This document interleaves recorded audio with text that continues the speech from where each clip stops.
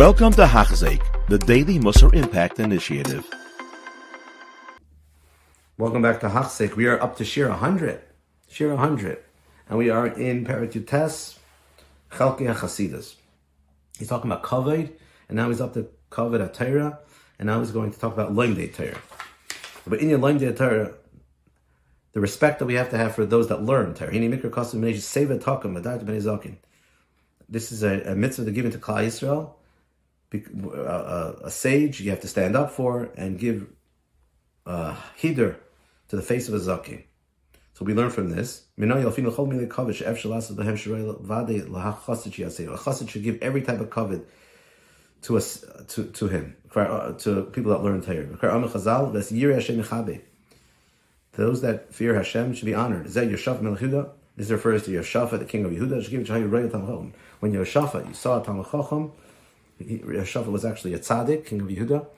So when he saw a Talmid Chacham, he would stand, even though he was a king, he would stand up from his chair. Hard for us to understand what it means a king standing up from his chair, but something that usually is not done. A king doesn't stand up for anybody. But Yeshaphat stood up for a Talmid Chacham. The Chazal tell us that was the big thing about Nebuchadnezzar, even though it was a horrible Russia. But one time he stood up from his throne and he walked 3 steps to honor Hashem. Because of that, the Gemara says he was Zocha to Malchus. And so that's what Yeshaphat did. He stood up from his throne. And when he stood up from his throne, he saw Talmid Chacham, he would hug him and kiss him. It's interesting, the Rav brings that Panovich Rav, Zatzal, before he would travel, and every single time he came back from a trip, he would come back to his Talmidim and his Bachrim, and he would give them hugs and kisses before he left and after he came back. Because he saw, he loved them. They were Talmidei Chachamim, they were like his children.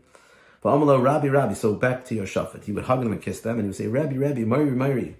Again, even though Yeshaphat was a melech, he would call every Talmid Chacham, Rabbi, Mori. Reb Zeir, Reb Zeir, when he was weak from his learning, so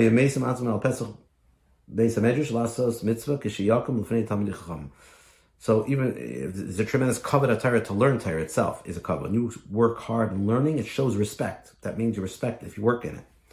But when he was weak and he couldn't learn Zera, when he couldn't learn Torah, so he wanted to carry the mitzvah of kavod Torah a different way. He couldn't learn, so he sat at the opening of the Beis Medrash, and whenever a Talmid Chacham would walk in and out, he would stand up for him. That was easier for him than learning, to show kavod. Any of these things that you see Hashem wants, and He wants us to show honor, we should do. Anybody who wants to show nachas ruach to Hashem, he should go in his way. He should come up with new ideas. Think about how to give more kavod, different ways of giving kavod. That's chasidus, to think about different ways. And the schar is tremendous. And it also changes us. The more honor we give, the more kavod we feel. Included in this is honoring the shul and the Beis Medrash. Not enough just to not have kalas reish, not have lightheadedness.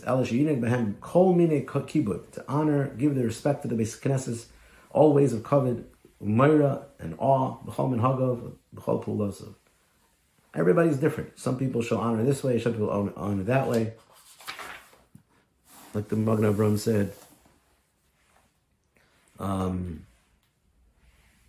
the name of the Sefer Hasidim, that Rabbi Yaakov he mechabed bezikna, that they are in kodesh.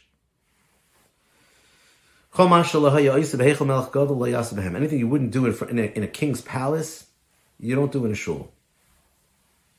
So the Mishbur that brings from the Arizal, the Ariya Kodesh, that he was very careful not to speak in the shul, even divrei musar, because he thought that if he's going to start saying musar, it'll turn into divrei chol. And this is obviously hard to understand, because we're talking about a case that he had to say divrei musar in Yerushalayim. But the Ari knew that if he's going to speak divrei musar, and even though he knew if he says divrei musar, it's going to impact the tzibur, and it's going to really do a good job, and it's going to help Klal Yisrael. But he felt this is not the place to do it. A shul, Beis Medrash is for Torah, because he was afraid, or a Beis Knesses is for davening. He was afraid if he says musar, it could lead to shmuzing in the Beis Knesses, and he didn't want it to lead to shmuzing in the Beis Knesses. That's Midas Chasidus, and that's the Here's Kav Beis HaMikdash Ma'at. Thank you for listening. You have been listening to a shir by Hachzeik. If you have been impacted, please share with others. For the daily shir, please visit Hachzeik.com or call 516-600-8080.